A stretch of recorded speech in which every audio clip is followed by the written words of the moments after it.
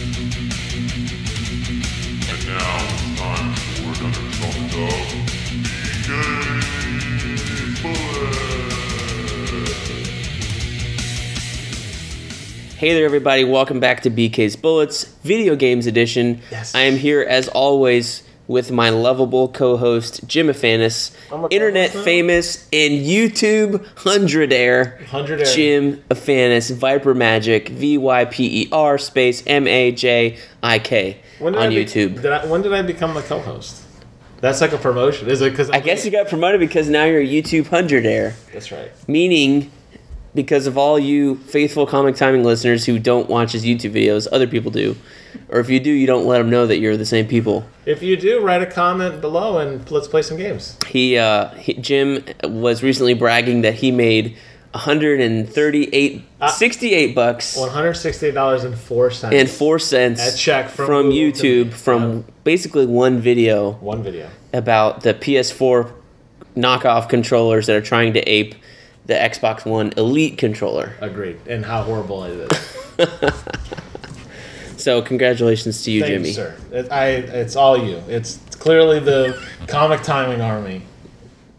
There's not enough of us who have watched your video. There's no way. As your Facebook says, there's always time for comics. So I disagree. Okay. So we are here at the tail end of 2016. Damn you, 2016. You took Princess Leia from us yesterday. And George Michael. Were you more and sad? Prince. Prince died this year? Prince died this year. And David Bowie died this year. Really? Yeah. I mean, I thought that was last year. Were you more upset? I was more upset that George Michael died than Princess Leia. No, Princess Leia got me yesterday. A little bit. Crying? No. A couple of my friends were crying. But I was upset. I was playing with a couple guys last night online and they were crying. And I'm like, what are y'all crying about? Really? I'll cry when Hulk Hogan dies. Was Wes crying? No. It wasn't Wes. Wes is a man's man. Okay. Sorry, Wes, if you're listening. He doesn't watch your YouTube videos. He damn well doesn't listen to this. He subscribed. But he didn't watch. That doesn't mean views, though. Nope, as we learned. As you know. This is a year in review, Brian. Okay. This is the year in review. I feel like 2016... Oh my god. Not a great year for video games. What? I mean, I have played some games this year. Please. I wrote a list for everyone at home. Read this bottom line. The bottom line of Jim's list. He doesn't let me see it, but the bottom line is best year ever? Question mark, box. Why could you say this was an amazing, amazing year? Maybe I'm just going off like... Holy smokes. I'm going off... of what? The Game Awards. So the last time we got together for this podcast, we talked about the Game Awards nominees, right? And we looked at that list and went, that's kind of a snooze of a list. Yes? No? Yeah, I don't know. And the show was... I'm in shock right now. Just talking about the Game Awards for a second. That show sucked. This year's? This year's. I liked it. Last year's show, I thought was better. In true friendship, we texted each other. Friendship. We texted each other. The only good show. Here's what I didn't like about the Game Awards, just going off recent topics. Too much music. I don't care about the bands. So, the one I did like was Doom. Because you're a metalhead. Because I'm a metalhead, but B, that was music from the game. I thought that was cool. I agree. The guys coming up doing the Mannequin Challenge song. I didn't know what that was. I didn't know what it was until Amanda goes, those guys do the Mannequin Challenge song. The two black guys at the end. Oh, I didn't, yeah. That was I forget what their names are, so that's how aware of them I am. That was the bathroom break for me. Yeah. A bathroom break. That was really boring, because to me it didn't have anything to do with games. The guys from Run the Jewels, they had a promotion with Gears 4, so they kind of relate to games, but they didn't write a song about Gears 4 that they performed in the Game Awards. Okay, so that was a little unnecessary for me. I concur with you. The Video Game Awards was not amazing, but it was way better than it's ever been. But are you saying the year was bad because the Video Game Awards show was bad? Because no. Run the Jewels I have a list of 30 games here that blew my mind. No, I don't think that's what I'm saying. I'm just saying there's no... I mean, I guess you can look at the year if that's supposed to be, I guess this is what I equate it to. You watch the Oscars. You don't watch the Oscars, probably, but you watch the Oscars. It's supposed to be like the culmination of the last year, and here are the best movies that came out this year, the best performances, which the Oscars are typically more artsy than like pop culture. You know what I mean? Like none of the superhero movies ever get nominated except the one time Heath Ledger got nominated and won posthumously after he died.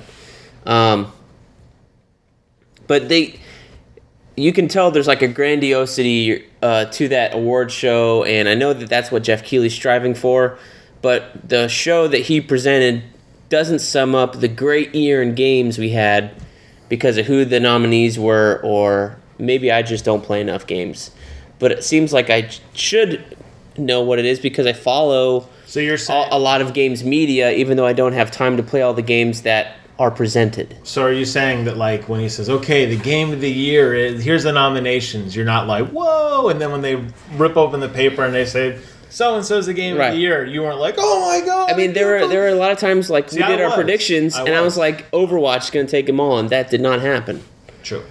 But maybe I just don't play enough games. But I feel like the Game Awards should be a reflection of the year in games. Like last year's show, a lot of great games, Halo, Witcher, and the show was reflected on that. Gotcha. Metal Gear Solid 5, Kojima was robbed of his moment, which led to Jeff Keighley like blowing him on stage this year. He was crying when he read it. That was really weird. And Kojima was like, thanks, bye. Thank you, translator. What did he say? So I see what you're now. What you're saying makes sense to me. However, so you have the show and the games that it presented as the pinnacle of games this year wasn't attractive to me, I guess. Gotcha. Maybe that's what it is. I understand. And then you add on top of that all these weird, random, unnecessary, in my opinion, musical performances. Concur. Yeah, those had to go. I agree. Those were dumb and a waste of time. You don't get, they skipped over a lot of the, you have Jeff Keighley giving out an award from his perch on the corner, and the like developer. It's like that award for best action game is an afterthought because you didn't bother to present it on stage. Like, Bob, while we were watching this really bad band playing, Bob got an award that he's been working for his whole life, and here it is. Okay, great. Back to work, best indie game, best adventure game. Like I agree. Half of the nominees that they had on their list were awarded without any fanfare, without a speech, without a nominations list. And to me, like if you're going to be the Video Game Awards and you're only going to allot. So if you're going to do musical performances, Jeff Keighley, he runs that show, right? Yes. So he can just run it however he wants. Yes, he reports. So why make more categories than you have time for? I guess is my problem. The defense, I will say, is that you may not have found it interesting, but a lot of the presenters were people that were involved in major games.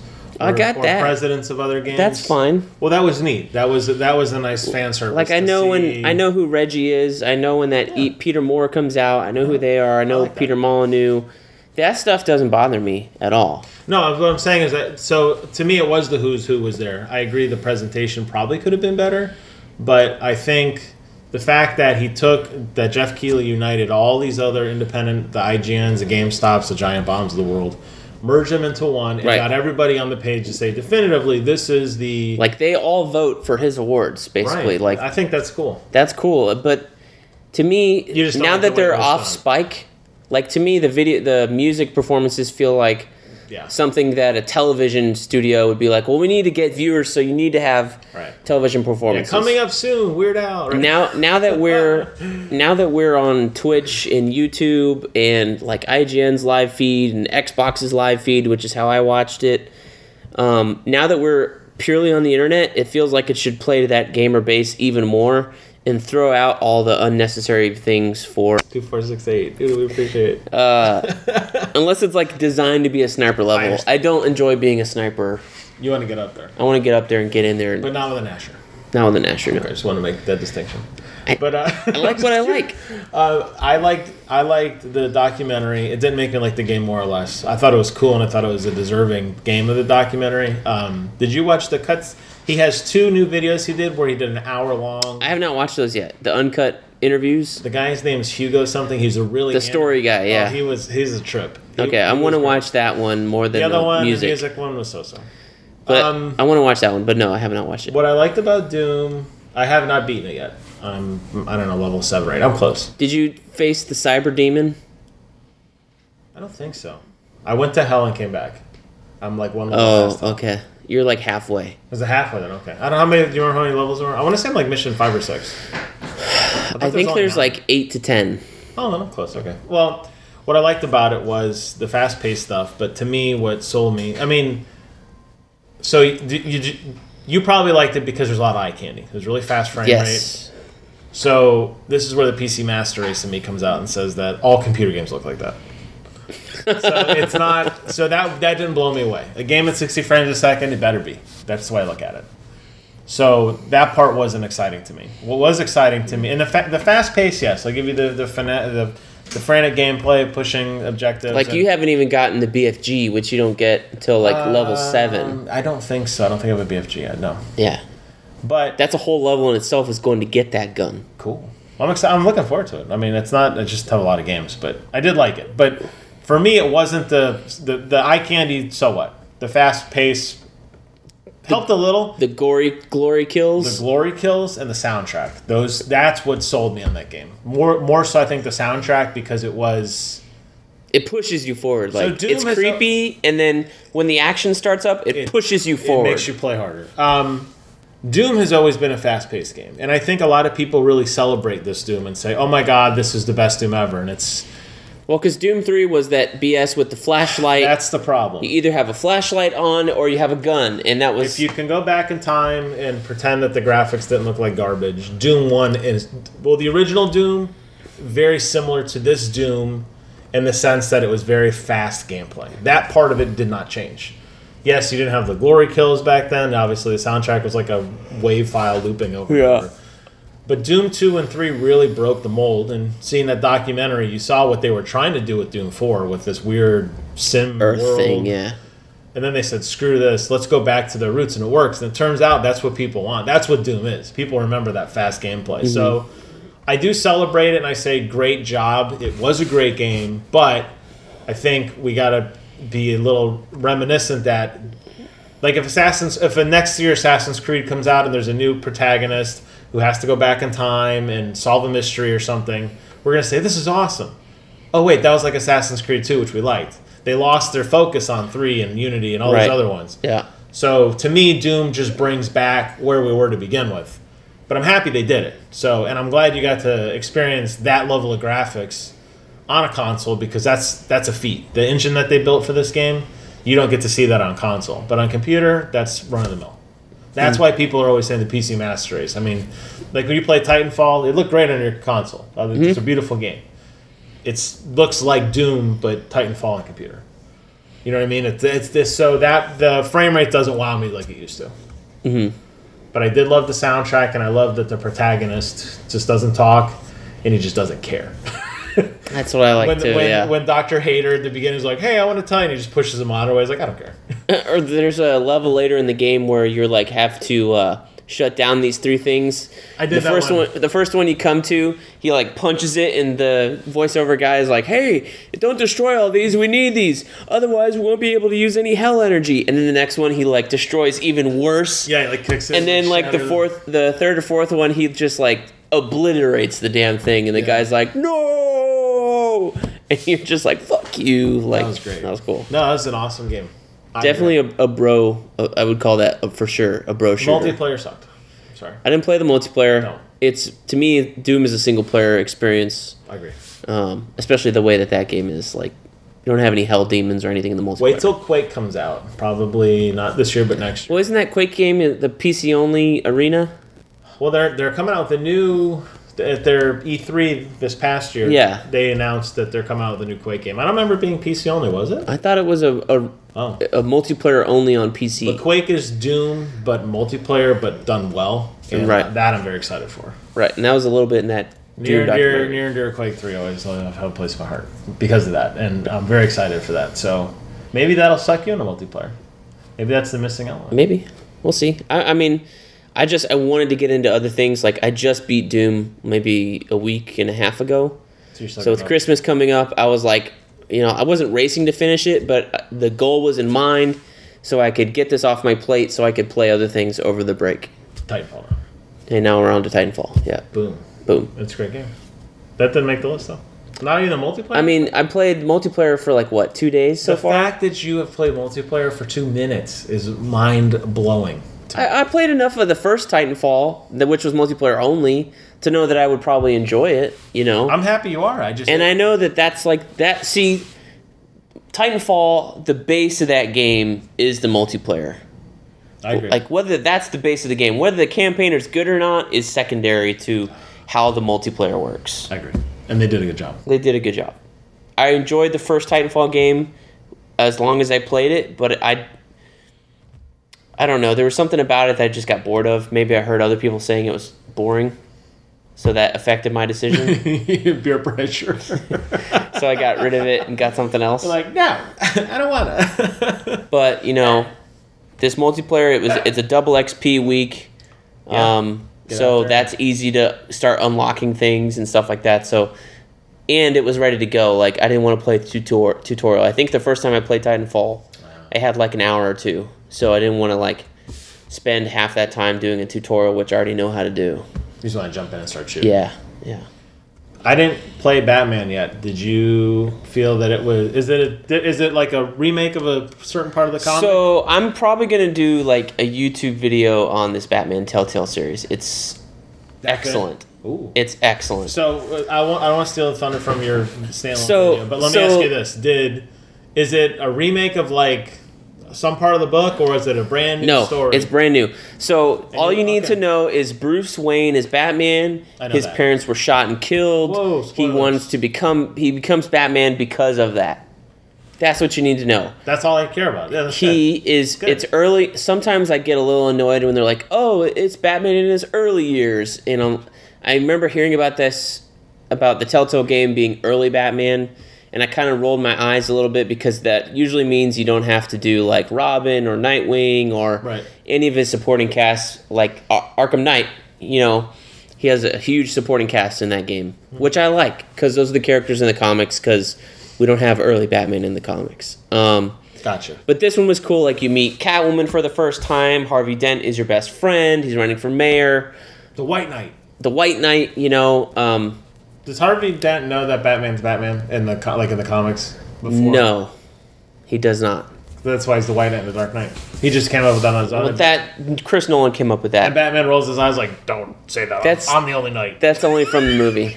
That's from that one movie. That was never in the comics. Oh, okay, sorry. All that Dark Knight, White Knight bullshit. That's from the one Chris Nolan movie. So when Batman goes to sleep, what's cool about this? Night. It's hard to talk about the story of the game without spoiling anything. Don't spoil it. I don't want to spoil it. There's a a twist in the first episode, and my brother is in town for a week or two, and he came over yesterday, and instead of playing multiplayer games, I said, "You should play this Batman game. It's really cool." Yes. He's never played a Telltale game before. Oh, so it's all new to him. The storytelling, the style. I was showing him it's mostly cutscenes, but. Because the first part of episode 1 is an action scene. It's Batman being Batman. Yeah. So it's most of these press RT and then press A and then pull the trigger, press A, move this way, move that way. And he was like, "Okay, this is kind of boring." And I'm like, "You're not even to the cool part yet. You wait till you get to talk." And that's not until 30 minutes in of this first episode that you start doing the talking and he will remember that. He will remember that.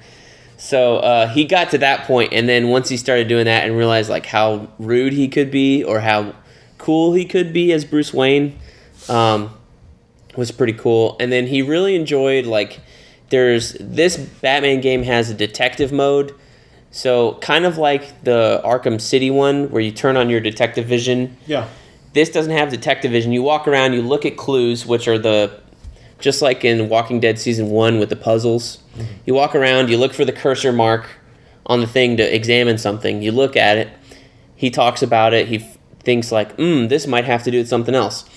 Then what you have to do is you have to link two things together. So say there are 8 clues, 8 things you examine in the room, right? Of those 8, 6 are linkable. And then once you make the 3 correct pairs, then it'll play like a cutscene back of some hologram of how the crime happened. That's cool. There's a murder scene you look at. There's a theft you look at. There's some other things that happen in the game. So he enjoyed those, which I think are some of the least enjoyable things about these Telltale games. Like moving and walking around. Like I'm kind of with Colin Moriarty talked about this on the Kind of Funny Games when they did their review of Batman. Like he could care less about moving around as somebody. He just wants to choose whether to be mean or to be nice. Like he just has to stand there and like a talking stick. Yeah, right. Yeah. I'm kind of like that. I don't know. It's just like I don't know how many ways you can split a detective video game and not have it be the same thing. I don't know. It's cool though that I'm glad you liked it because you're going to be the biggest critic. So, but from a Batman standpoint, there's a twist in the first episode that you're like, nah, and then it turns out that is true for this game, for this Batman. That's the world. That is true, and that is the world you live in. And I thought that was something like nobody has ever thought of before, or it's something. What's nice about this game is that the twist is something that's never been done before in comics or film. See, I like that because a lot of never been done before. Because a lot of times in those movies or they do some shocking thing. That's why I like all those weird like spin-off comics where Bruce Wayne died and it's his dad that becomes Batman or. I always like those kind of weird twists and turns and stuff. This lives up to the promise that Arkham Knight didn't. Oh. Arkham Knight is an original character. No, he's not. He's Jason Todd. Everybody knew it. I didn't know that. So one, I didn't know who Jason Todd was. And 2, okay. I was surprised by it. I loved it. Once I was blown away they announced Arkham Knight, and they said he's an original character. And I was like, okay, cool. Then they announced a GameStop exclusive DLC with it was a Red Hood DLC. And I'm like, there goes that. Like, I bet he's the Red Hood. I bet he's Jason Todd, ex-Robin, killed by the Joker. No surprise there. So when that happened in the game, spoilers, too late. When that happened in the game, one guy out there was like, damn it. Most of the comic fans were like, yeah, okay, fine, whatever. So you knew, but see, I didn't. I suspected. I didn't know, but I suspected because I knew what that DLC was and that it was available. And like, why else would he be there in the game? GameStop blew the DLC. That's what did it. It was there Maybe. When they did the DLC. That's what ruined it. Maybe. But so yeah, this Batman game lives up to that promise where it's a story you've never seen before, and with a twist that you never saw coming, and that you won't believe when it happens, and that you will be in disbelief at the end of that first episode when it turns out it's true. That sounds like that'd be a Game of the Year material. That's why it's on the list of the ones I mentioned. Of the 4 that I was able to mention, that's on the list. That sounds fun. Yeah, I haven't played it yet. But I see it on sale occasionally. I haven't bid on it. Just like all Telltale games, there are peaks and valleys. Of course. You know, there's another cool... I will say this about... This one other thing about the game that I thought was really cool. Yes. Harvey Dent is in the game. And for those in the know, and probably most other people, Harvey Dent, his alter ego is what? Two-Face. Two-Face. Harvey Dent is the only person that was in my version of the game. Oh. Other versions of the game have Harvey Dent and Two-Face. So that's cool. I want to play through it again to see what happens when Two-Face arrives in that game. So it has some pretty good built-in replayability. Yeah. But you haven't checked it out yet. I haven't checked it out. But I've played it through the one time. Nice. But yeah, I'm really excited about it. So that's probably my game of the year. Sounds like it. Right that there. Sounds like a good pick. When they announced that at E3, everyone lost their mind because we know that Telltale can make great stories. Their hindrance has always been their game engine, but still a hindrance here. But that's one of the problems. But the story makes up for it. You know what? You could overlook that and you could enjoy it for what they're trying to tell you. So I'm glad that they did that, and it sounds rewarding. It sounds like they took a chance on something. People were receptive to it. So I hope as they continue more and more of these, they do these crazy what ifs, and you just enjoy it for this. Oh my God, the first scene, Batman's dead, and it's Joker's a Batman, whatever, like some crazy loopy spin, twisty turn. I would love that because that's a unique experience. That's something it's not like well that was good, but Batman issue 84 did it better. Yeah, I mean some parts of it play out like a regular Batman story, right. But the way it plays out, I mean you have to play the first episode. You have to play the first episode. It was for free a few weeks ago, and that's when I picked it up. They had the first episode for free, and they had the season pass for like $12. How'd you find out about that? I was just searching through the deals. It might have been the Black Friday sale. I thought it was when I texted you. Go, oh, thanks for letting me know. I'm buying it now. You're not. Are you Brent? That might have been it. I don't know. If you're Brent, I texted my friend Brent that it was on sale, and he wrote me back and said, thanks, I didn't know. But it might not have been you. I have a lot of friends named Brent.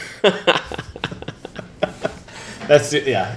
But it sounds cool, and I'm looking for. I still have Game of Thrones I haven't played.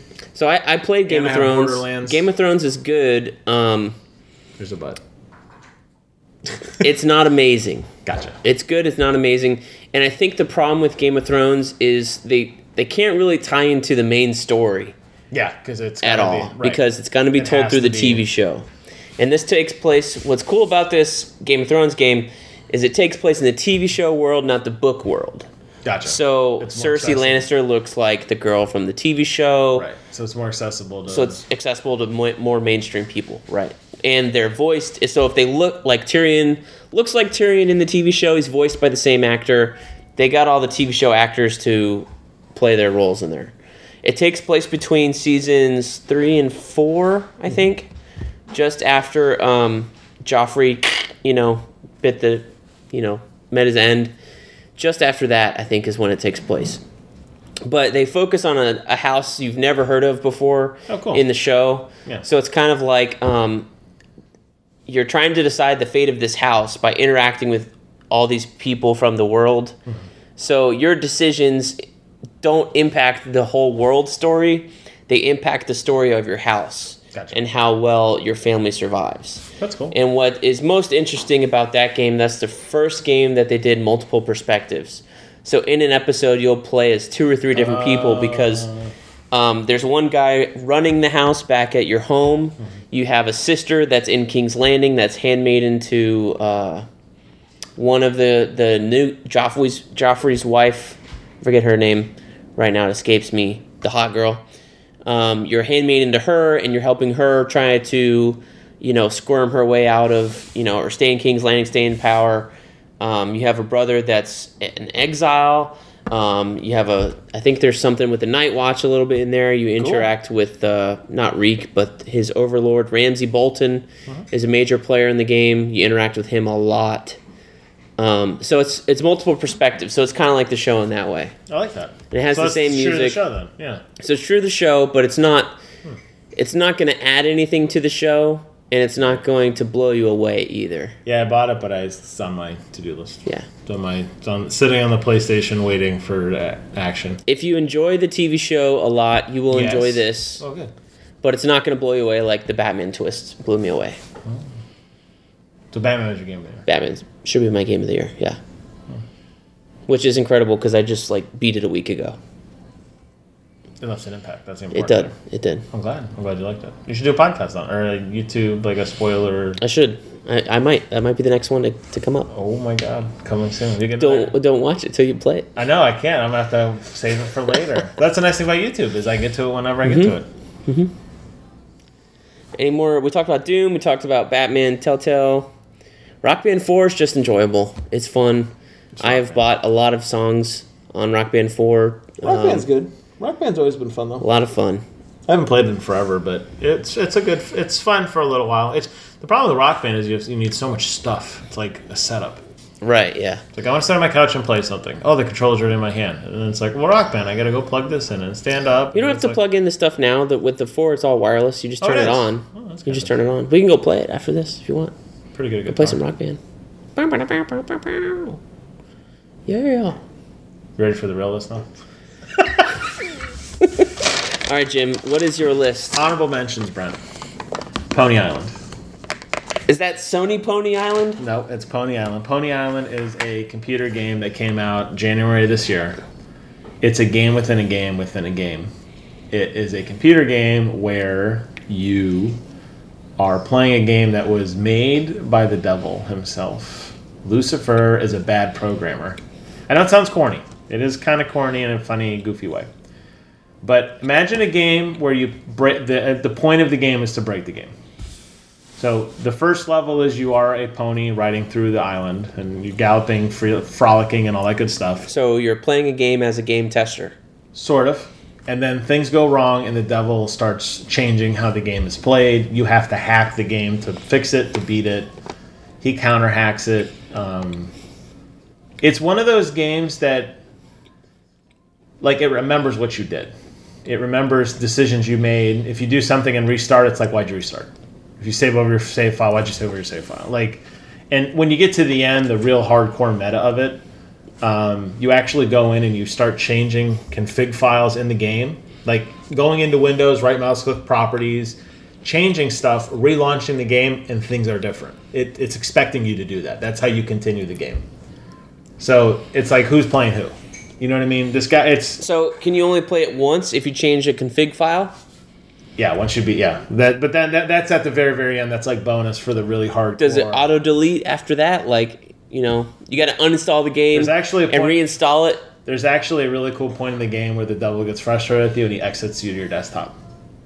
And you think you're waiting for something, and nothing happens. And then you open it back up and it's like, I knew you couldn't stay away. So it's funny, but it was good, and it was so unique that I think it deserves recognition. It was an honorable mention, not Game of the Year, but very, very unique. Yep. Another honorable mention was The Witness, which I believe is on Xbox now.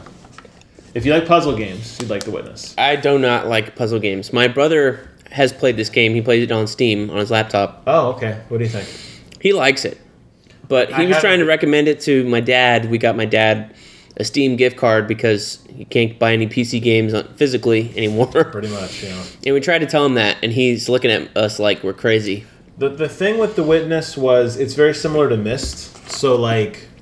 That's what he said. I could not beat Myst or Riven without the guidebook. That's the thing, is when you play these games, you don't know what the objective is. Part of the joy is making things happen and realizing, oh, well, I'm having a direct...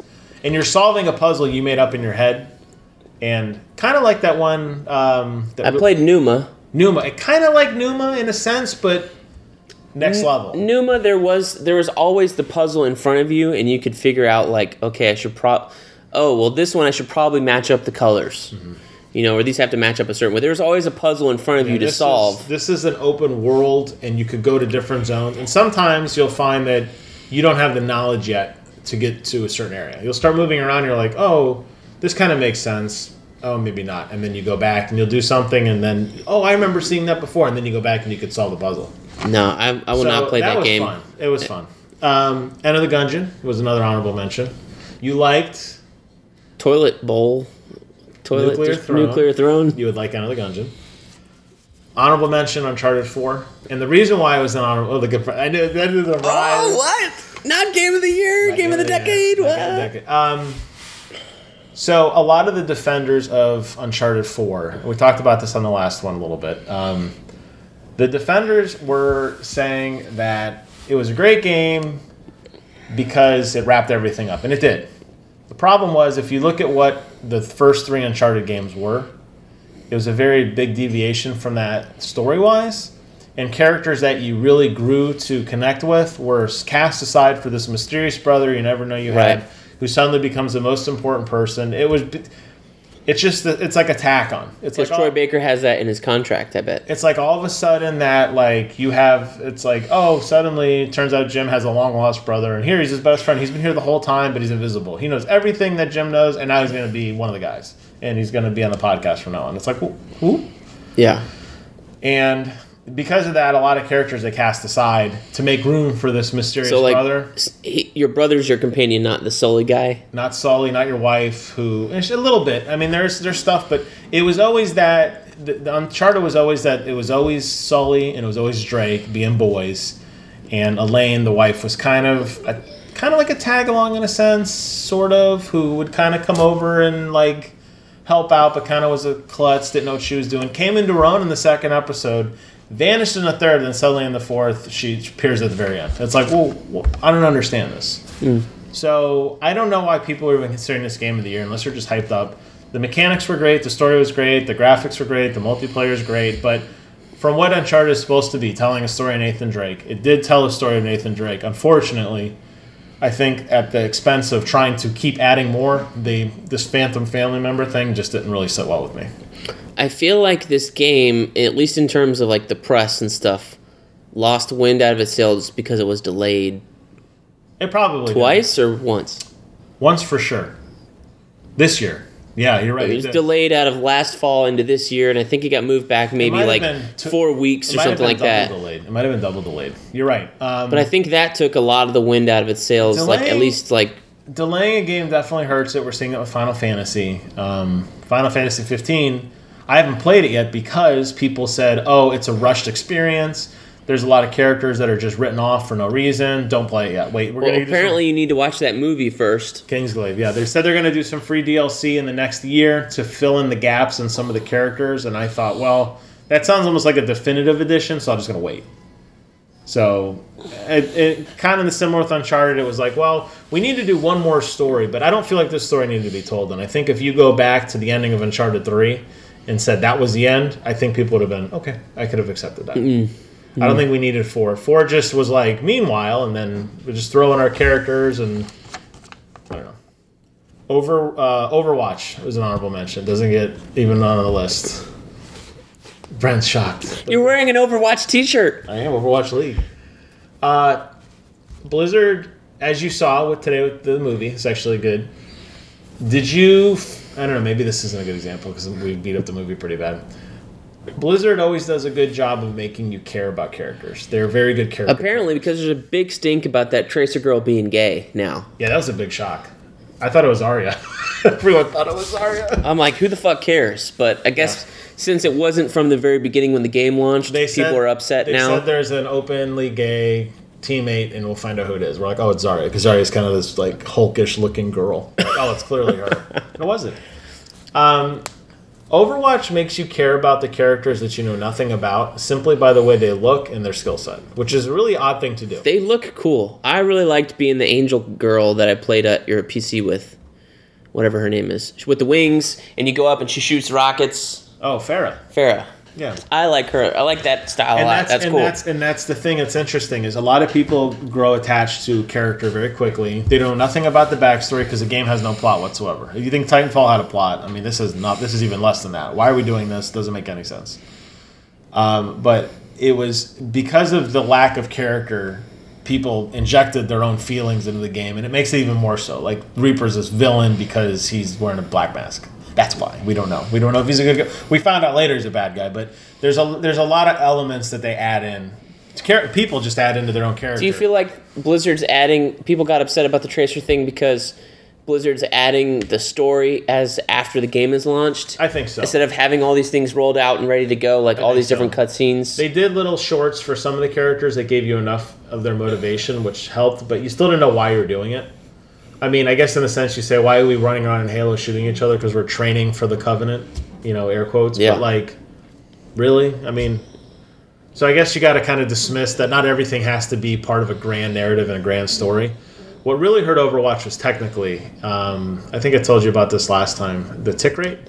Yeah. The server refreshes, they just actually rolled out an update. It used to run at 21 ticks, now it's at 63. What that means is your computer's talking to the server 21 times a second. Sounds like a lot, it's not. 63 is a much more perfect. As I'm reading and understanding more of this.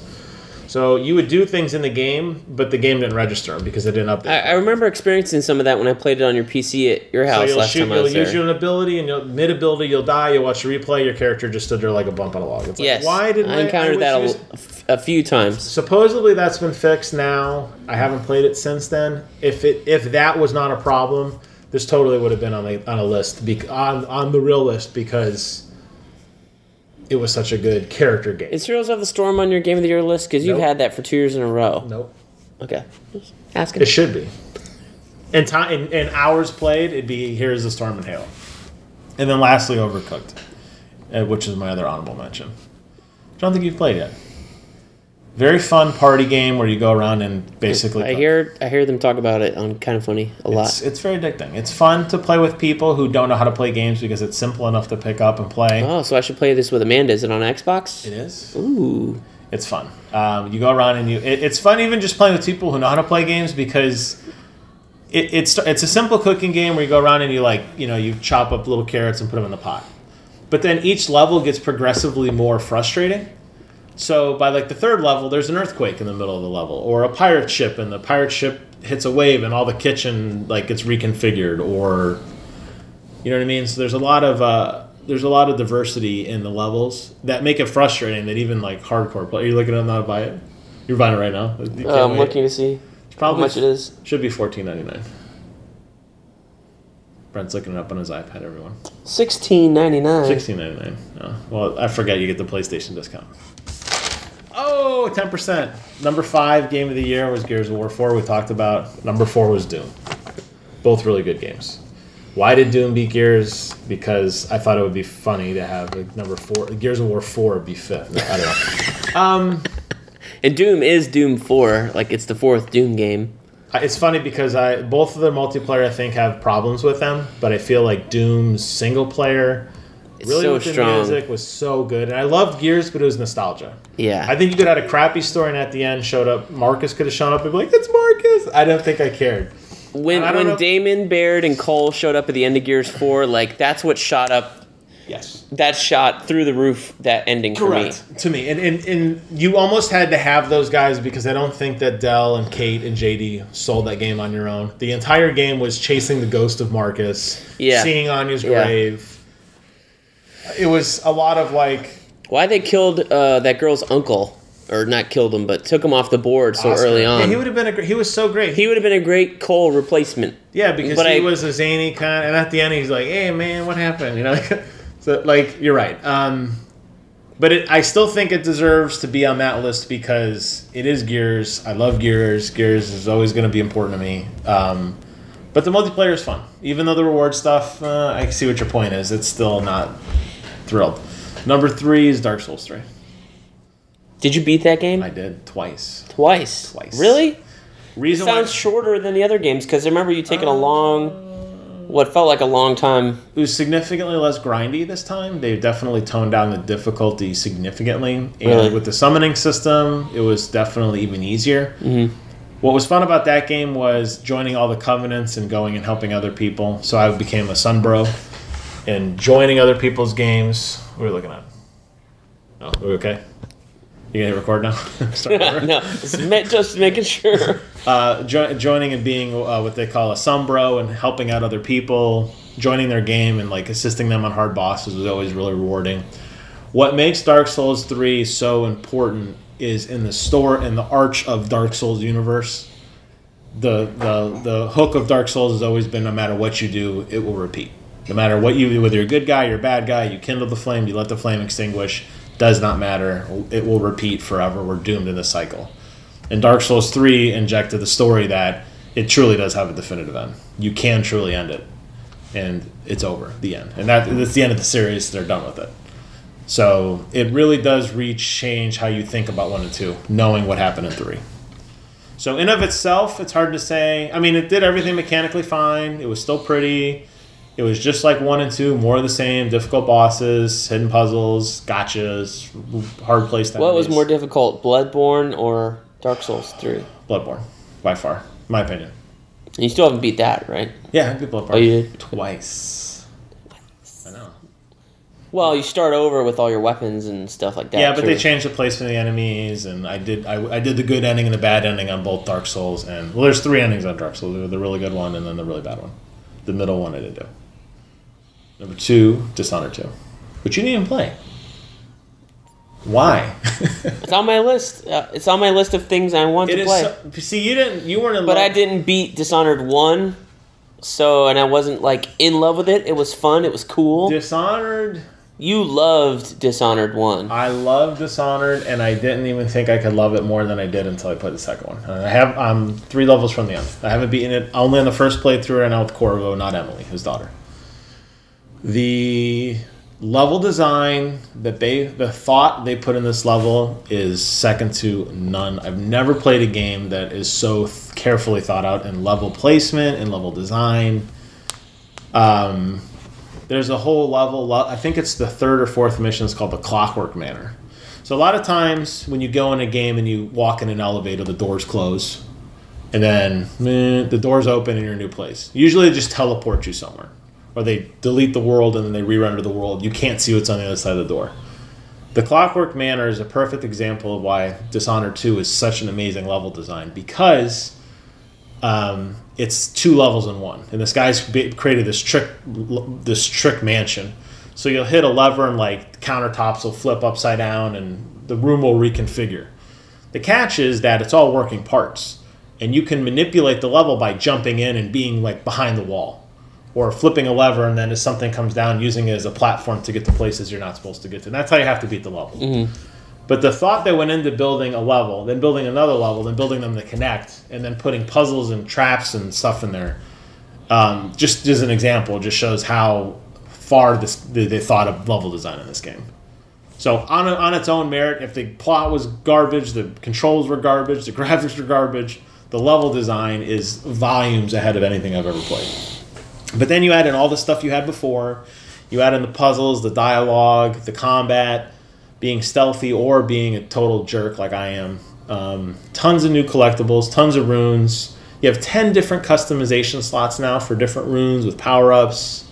That was something in Doom I couldn't get. And you don't have unlocked. to touch. You don't have to touch it if you don't care. Like in Doom, like if you said I don't care about the Praetor suit, you were still badass.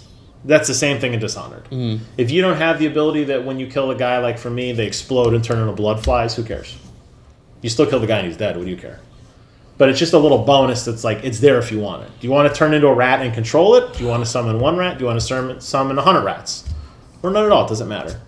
You could have no power-ups in that game and just walk in and just play it like a traditional fighter and you'd be just fine. Are you going to play a playthrough without powers? Yes. My plan is to play it. First, right now I'm playing in what they call high chaos mode with Corvo, where I'm just I'm out for revenge. You're like the Punisher. The Knife of Dunwall, except I'm the Knife of Karnaka. Then I'm going to play it again with Emily stealth mode, and maybe I'll do no powers at that time. Maybe I'll do 2 for 1. We'll see. I haven't decided yet. But it's hard to explain. It's just how it's one of those things that you just have to play to understand the way the levels are designed, the loops that fall back, that getting to places it's a challenge, and it's a rewarding thing. Now, do you go through the same levels in the same order when you play as Emily versus Corvo? I believe so. That would be cool if it was like a different order. I agree. I kind of wish it was 2 on 1, or you played like 1 level with each, but the idea is that one you're saving the other one. But it would have been neat if it was like, okay, there's 20 levels, there's a couple Corvo levels, there's a couple Emily levels, and then maybe the last level you get to pick one of the 2 to finish the game or something. Because it's going to feel somewhat repetitive. The excitement is always trying to figure out how to go to places you're not supposed to go to, but it's not like you're glitching the game. Mm-hmm. It's just, like look through a window and shoot this board that's blocking a door. Now you can go around a 5-minute walk and loop around, and that opens this door that leads to this secret tunnel. There was one really difficult thing in Dishonored that I remember for being stuck hours on.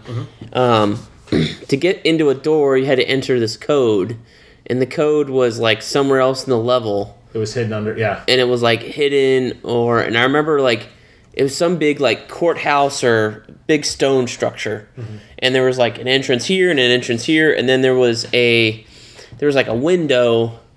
There was something else about like a great window to look in. Mm-hmm. It might have been I don't know if it was the same level, but I remember being stuck trying to look in that window and trying to figure out how to get to the other side of the wall, because where I needed to go was on the other side of that wall, and then something about a code that I never found. And even what sucked was... It was random?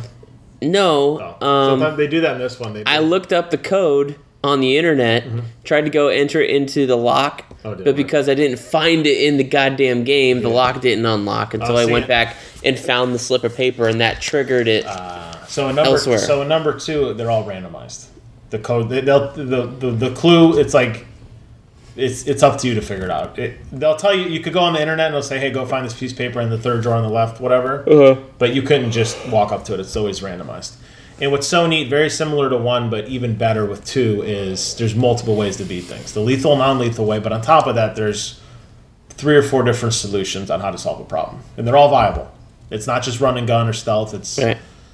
turn people on each other, frame people, whatever. There's a lot of different ways to beat it. Which leaves the true game of the year. And probably, I would say, wait, he's lowering his head. Here comes the feathers, people. I would say, Here comes the feathers. I'm, Let me get my feather duster. Will that help you? I'm still debating if it's the best game I ever played, ever, but it's The Last Guardian. Maybe Brent lowers his head. Oh God. What don't you like about this game? Besides the fact that you hate Sony.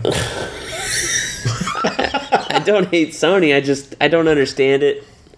I don't get it. So, I will To tell me, you... it looks terrible. It looks like a game that should have come out last generation. It's taken 10 years for them to finish this game. Maybe more. It might have been more than 10 years. I guess I'm more upset that the fact that this game defies the fact that it shouldn't be good. This game It's like a conundrum. took 10 years to get out. So, This game should be terrible. It should. It should be Duke Nukem forever. and it is in most regards. But it has one element that no other game on my list has, and it has heart to it. And it makes you feel very, very connected to what's going on. So, yes, the camera sucks. The controls are sloppy. The frame rate dips. The sound skips. What? Beast doesn't I'm do... doing all these facial expressions. I know, and it's funny. It sucks when podcasting.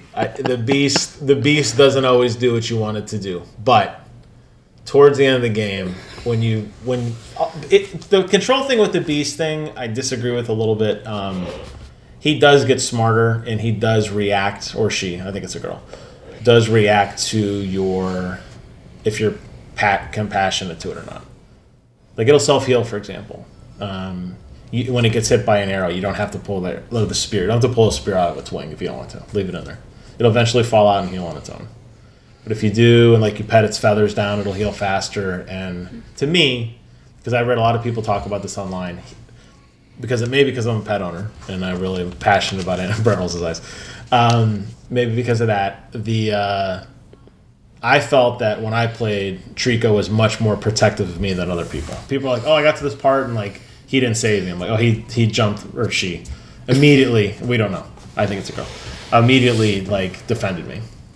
Mm-hmm. And people are like, "That didn't happen for me." And that could have been random AI. Oh, just stupid, dumb AI triggered. It got stuck on a ledge. It didn't know what to do. And in my game, I was just perfectly in the right pixel, and it jumped the first try, whatever. I could be totally off base. But the only thing I didn't like about it was The camera, the controls, the graphics. You know, it's funny. I was reading All the things you just said were bad. It's funny because any other game I would pan. I would hate it. I wouldn't have played it. I think it's because this guy I give him a pass. Because it's the same people from Shadows of Colossus and Team Ico.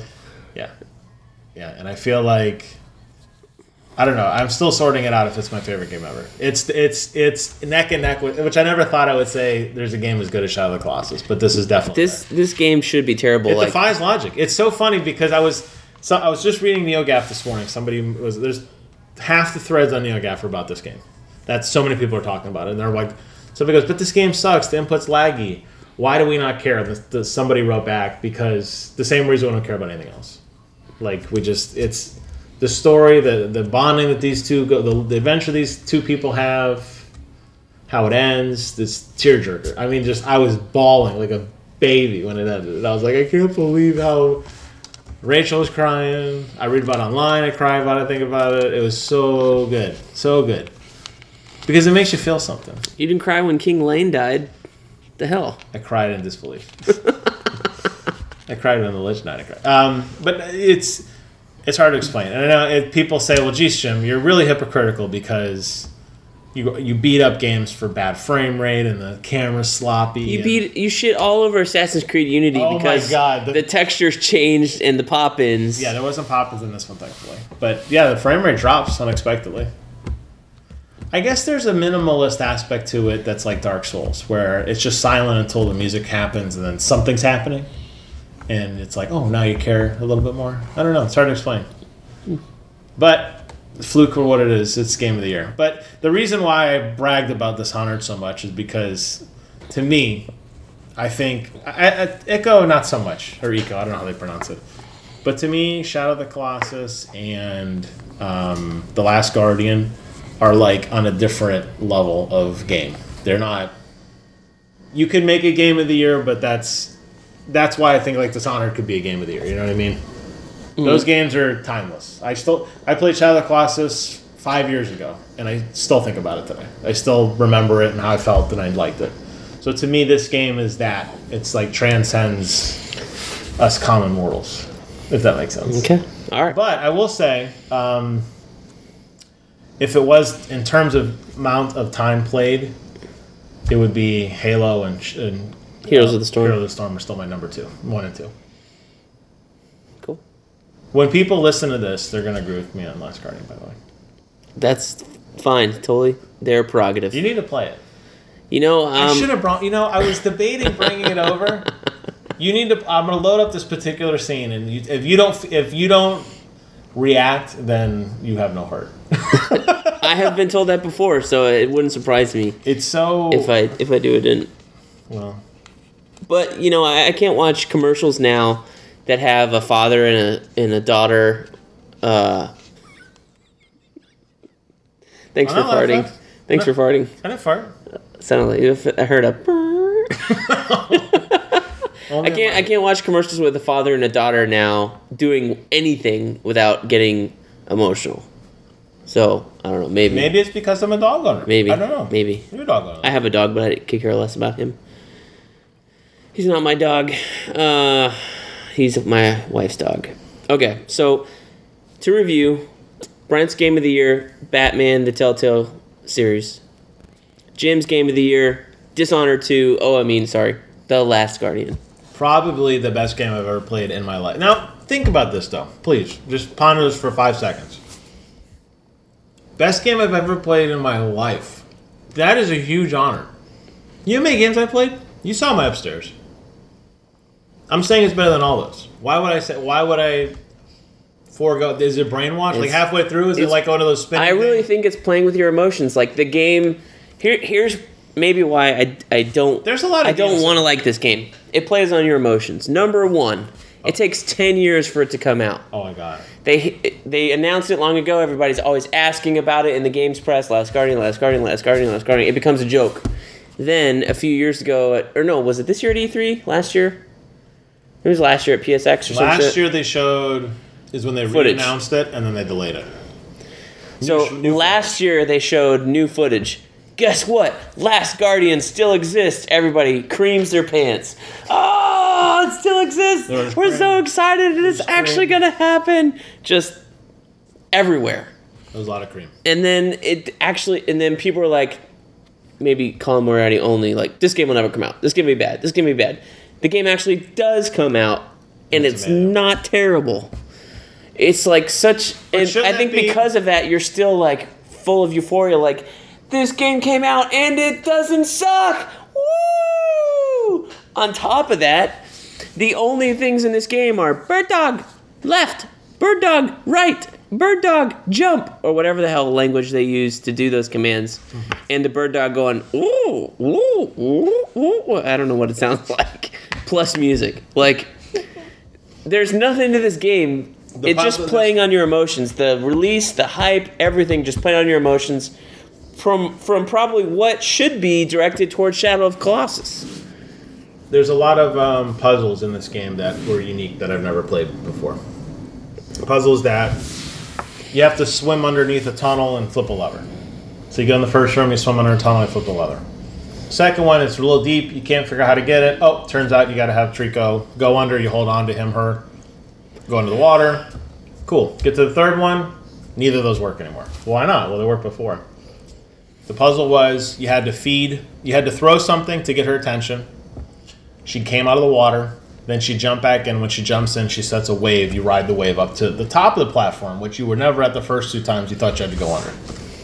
That kind of stuff. Sounds boring. Roll your eyes, whatever. It took me 45 minutes to figure out.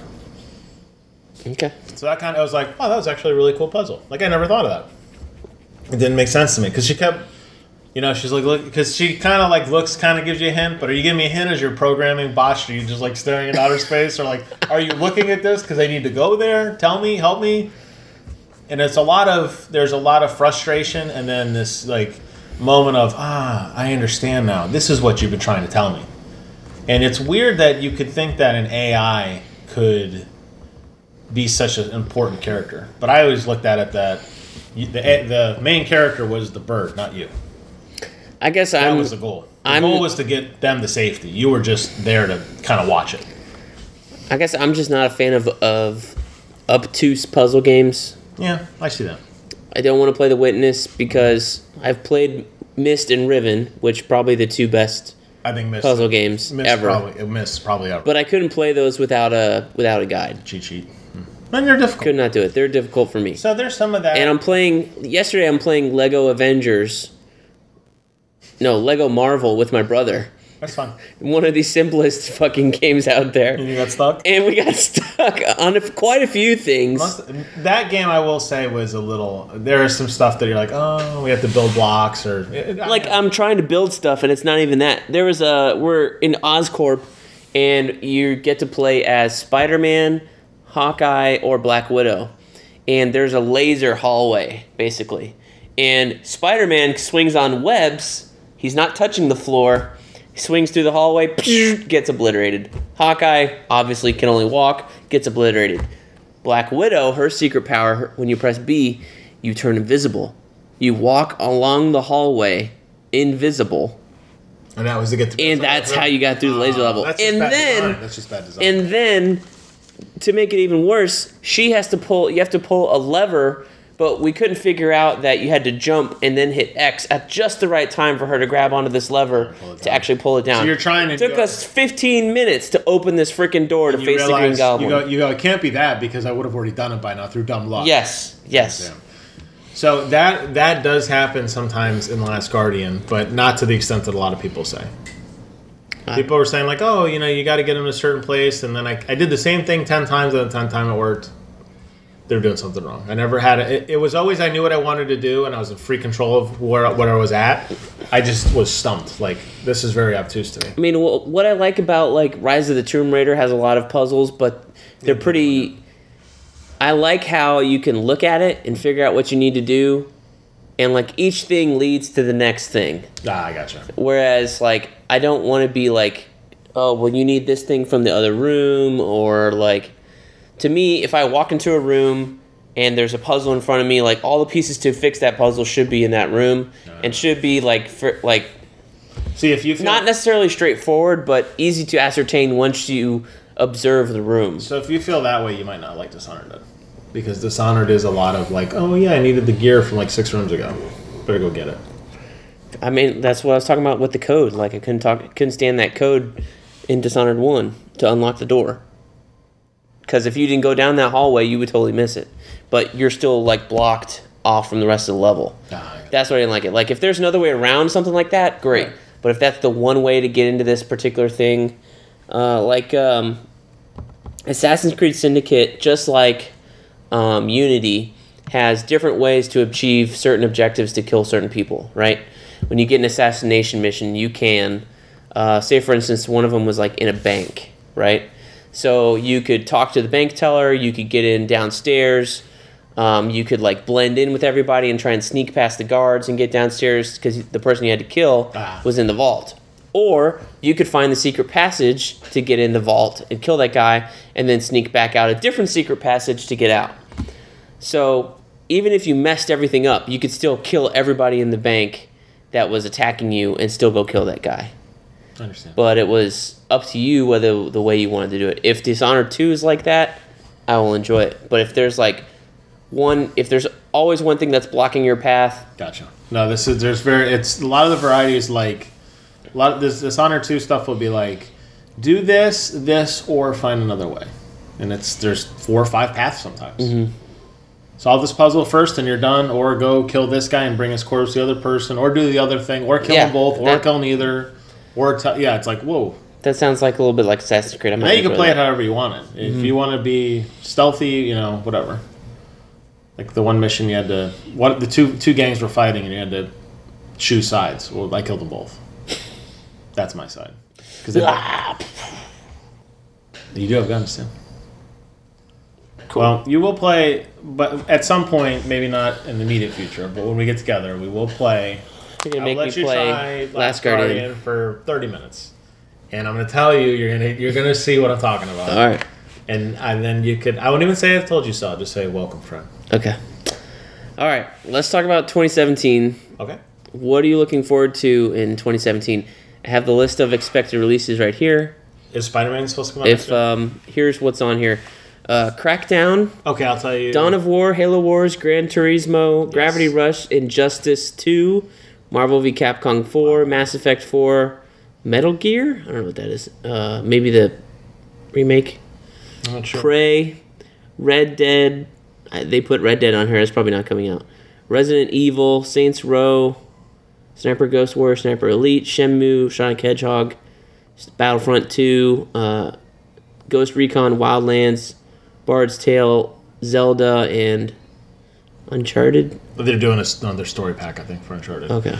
The two that excite me the most, definitely Halo Wars and definitely Horizon Zero Dawn, which I don't know if you mentioned already or not. That's not on here.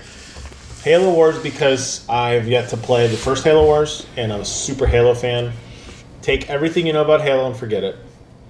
Do one of these Meanwhile in outer space, which isn't much because it's so convoluted. We're like, oh, don't worry about it. Take everything you know about Halo and forget it, and say, meanwhile, this ship flew away, far, far away, had nothing to do with anything you've ever seen, and they wake up from sleep 500 years in the future, and this is their story. Cortana, Master Chief, doesn't matter. I like that. It's a fresh take. It's kind of like what, in a sense, some of the Star Wars reboots kind of, it's like, well, we already got an established world. We've got a universe of characters we care about. Forget the characters, but keep the tech, keep the world.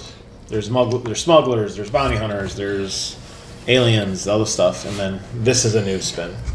And then Horizon Zero Dawn looks really good because it looks like it's going to be a mystery, kind of like what's going on. I think the gameplay looks really pretty, but I've been wowed by gameplay before, and it turned out not to be that great. But I just hope that this game doesn't suffer from its own hype, and it seems like it kind of is already, and that's what worries me. I don't know what my expectations should be. That was already delayed out of this year, right? Wasn't it supposed to come out this fall? I don't know if it was ever delayed. Things are delayed so often. I don't know if I could put a name on it, to be honest, tell you. Why is it that Sony seems not to be able to put out anything like studio made on time? Like the one game they had this year, correct me if I'm wrong. No, two. We know Uncharted for sure. Uncharted. And we know Last Guardian. And Last Guardian. Was there any other? Jeez. Probably 100 of them. I mean, Xbox at least managed to put out like Forza and Gears. I don't know if it's... Was there another Microsoft game that came out this year? Record came out this year. That was Record? I mean, single, like, owned studios type thing. Just Horizon 3, I think. And I don't know. It's weird with the delay thing because a lot of these companies, I don't know if it's just the business unit or the advertising unit isn't talking to the guys on the ground. Delays don't bother me. What bothers me is when they delay it, and as a result of delaying it, they keep showing us new things to keep our interest up, and they take away from it. The Last Guardian, just the idea of what The Last Guardian is, you already have a picture in your head of what you think it is. Then you see a trailer where suddenly we think The Last Guardian is the bird protecting the boy. I don't know, right? Maybe. Then they're just like, oh, the game's delayed, but we're going to show you another trailer. And then they show you that there's actually a different bird. It's like, wait, which one's The Last Guardian? That would have been a great reveal in the game. They ruined that. They ruined that part of it. They shouldn't have done that. And that's what bothers me about delays. They did that in Uncharted. Well, Uncharted's been delayed. We're going to show you another level now. Here's another cool thing you're going to get to see to keep your interest up. Right, yeah. That's not the little sizzler reel of the first 10-minute gameplay. So by the time Uncharted came out, I already knew 4 of the locations because they showed so much of it. And it took the excitement of those big, over-the-top action set pieces and threw them in the garbage. And that's what I think's happening with a lot of these games. It's the whole trailer thing all over again where they just don't know when to just say it's coming and just shut up. And then when it's ready, it's ready. Don't say anything else. The other thing I'm excited about is the Nintendo Switch.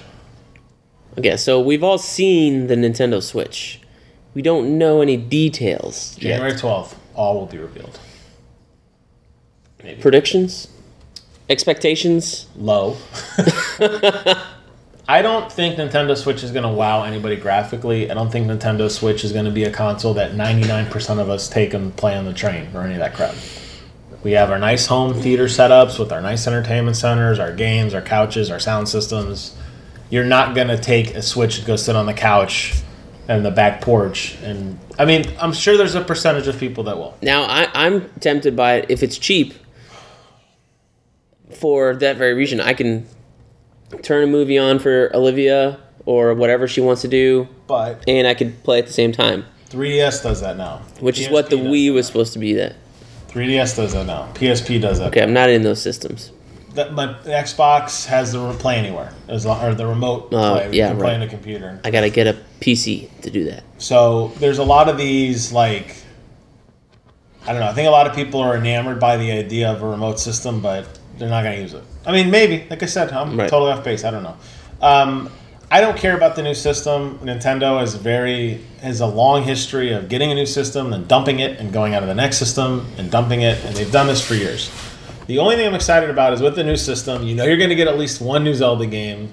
Maybe we'll get a new Metroid game. You'll get a new Mario game. Maybe we'll get a new Mario or a new That's already confirmed. F-Zero or something like, or Pilot Wings. One of these like hardcore franchises that we haven't seen in a while.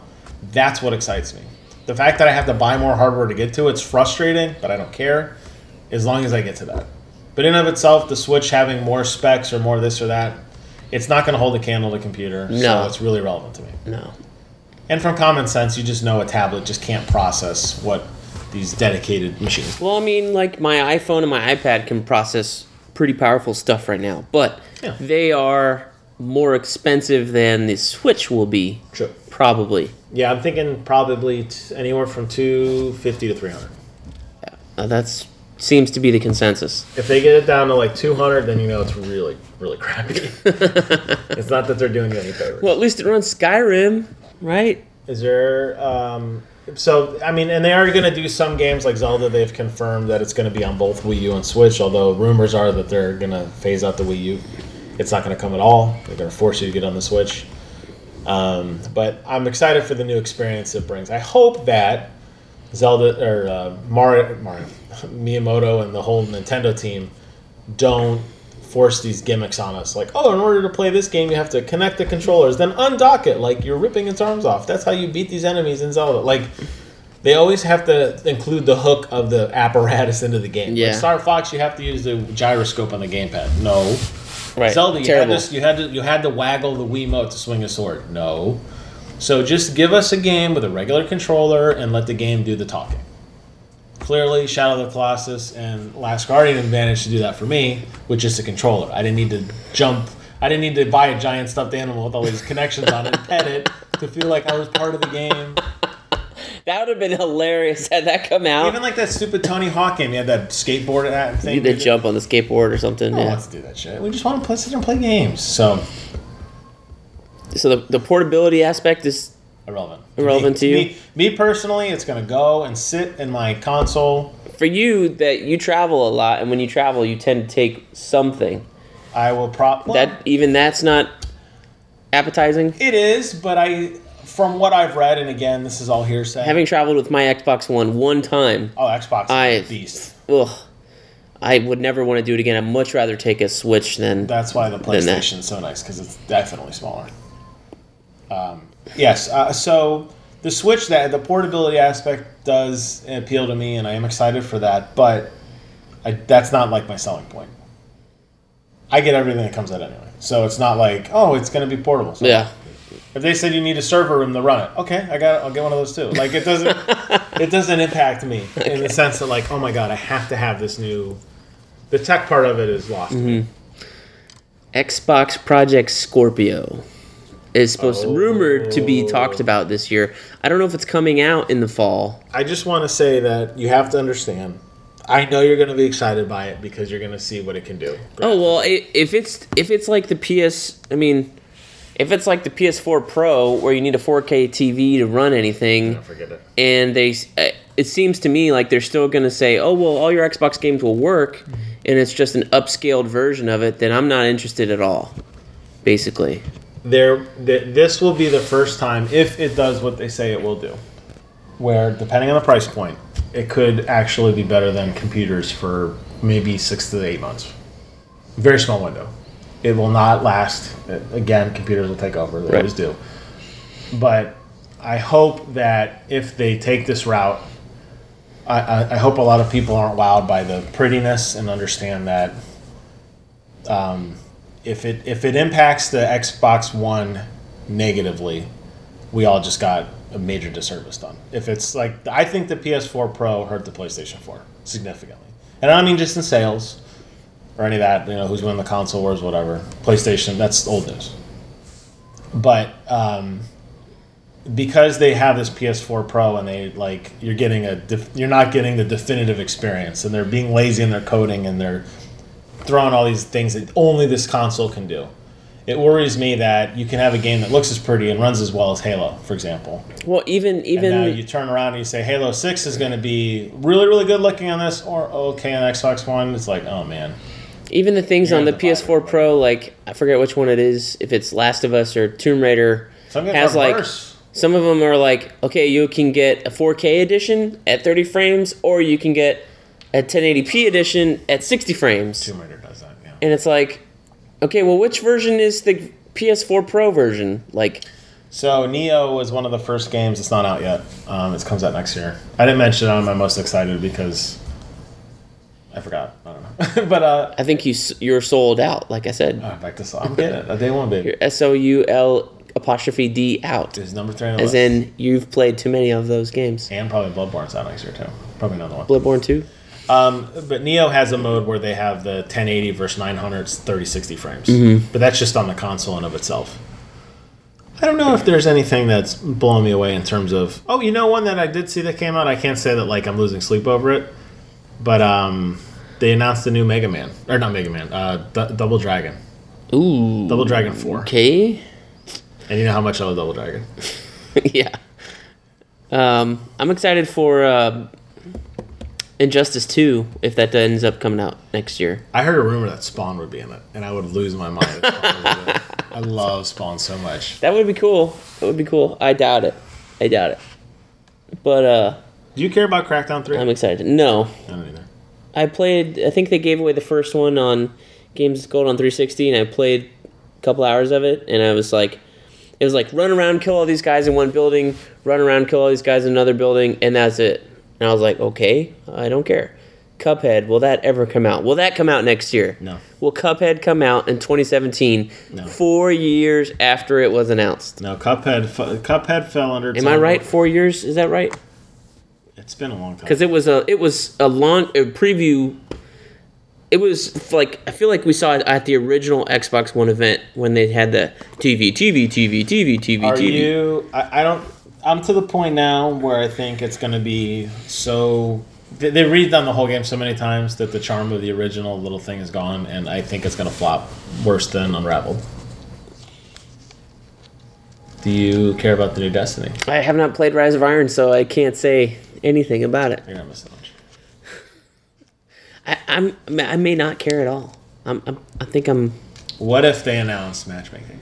Raid matchmaking. Oh my god! Like there's bullets, and everyone's like, more weapons, and everyone's like, oh, and new exotics, a 4th class, and raid matchmaking. And then like the helicopter explodes. That would be incredible. Gabe Newell comes down. Half-Life 3 copies for everyone.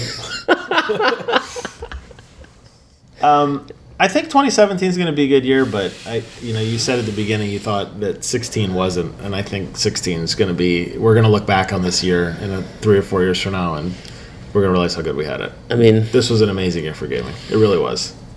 I guess playing a lot of games outside of their release year maybe colors my opinion. I gotcha. Because most of my opinion is based off, like, I do try and play some games that come out during the year, but a lot of the time I'm still catching up. Like, I'm playing Quantum Break next from GameFly. It's in the mail. Oh. I'm going to play that probably in 2017. It released earlier in 2016. So, Yeah. Well, that's you know, I don't know. Maybe that would have been my game of the year had I played it this year. I don't know. It's just It's hard. It's get hard. to things at certain times. Yeah, I understand. And some games just aren't. They're like Far Cry Primal I bought, and it's still sitting in the wrapping. It was Black Friday. I got it for $10. Okay, no, it's worth $10. I think. Maybe it's not. Ratchet and Clank, $10 might be worth it. Don't know. Sitting in the box. But you're right. But those aren't games that I don't feel like I'm missing out by not playing Far Cry Primal. No. I think if you didn't play the Gears story, if you didn't playing Dishonored, if you're not playing Doom, if you're not playing Last Guardian, you're missing out on. These are your defining. It's like that was the year that this game came out. That matters. People rush out the store, get it, run home, play it, and do nothing but play it, and then they're like, oh, okay, now I can go on the internet again. You know what I mean? It's almost like That's kind of why I bought Gears 4, because it seemed like it was. But you don't going play there, and but it's so much fun. You're not on when I get on half the time. Whose problem is that? I don't know. We should have played today. We'll go play now. Let's go. Gotta go. Bye. Podcast over. All right, you want to plug your wares? I already made it. I don't need No, you already made it. You're 100 air. If anybody is okay, I will say this. I'll do this again. Since I have a couple extra bucks to spend.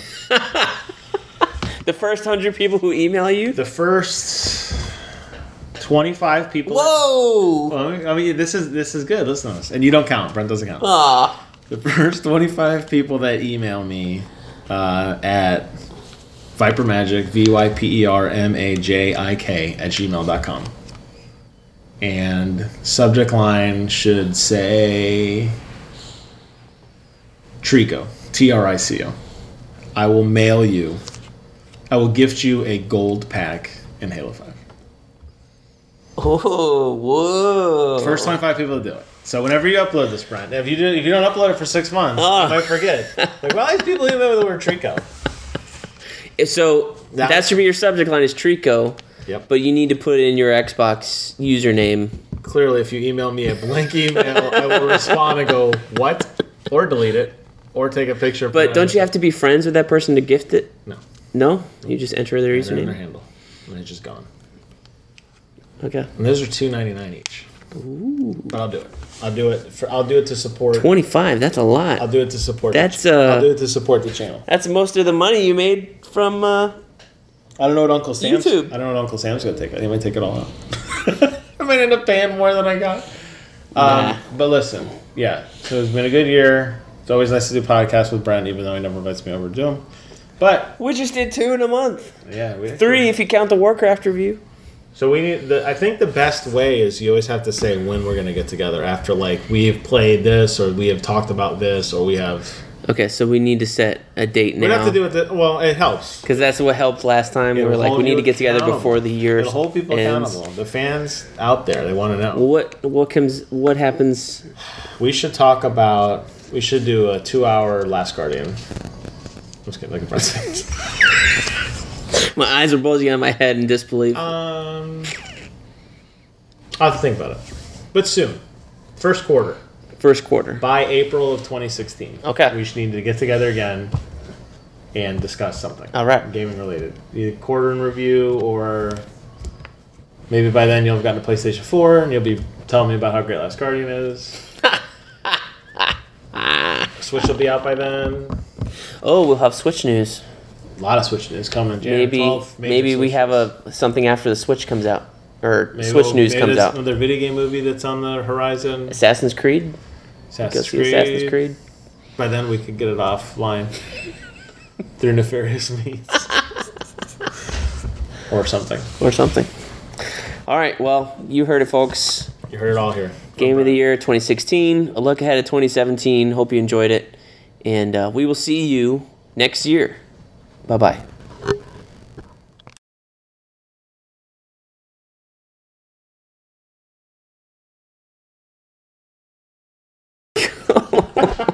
You ran out screaming. Okay. We're for video games. I'm ready for the video games. I got the list. You have a list?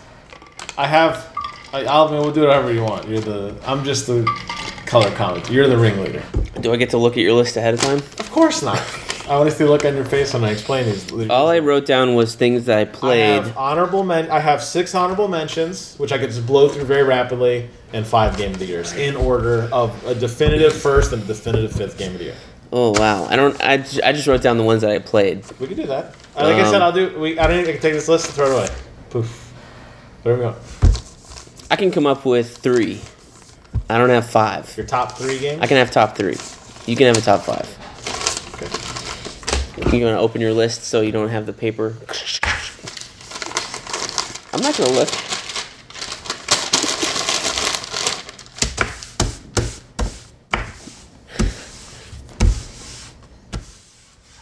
Are you done?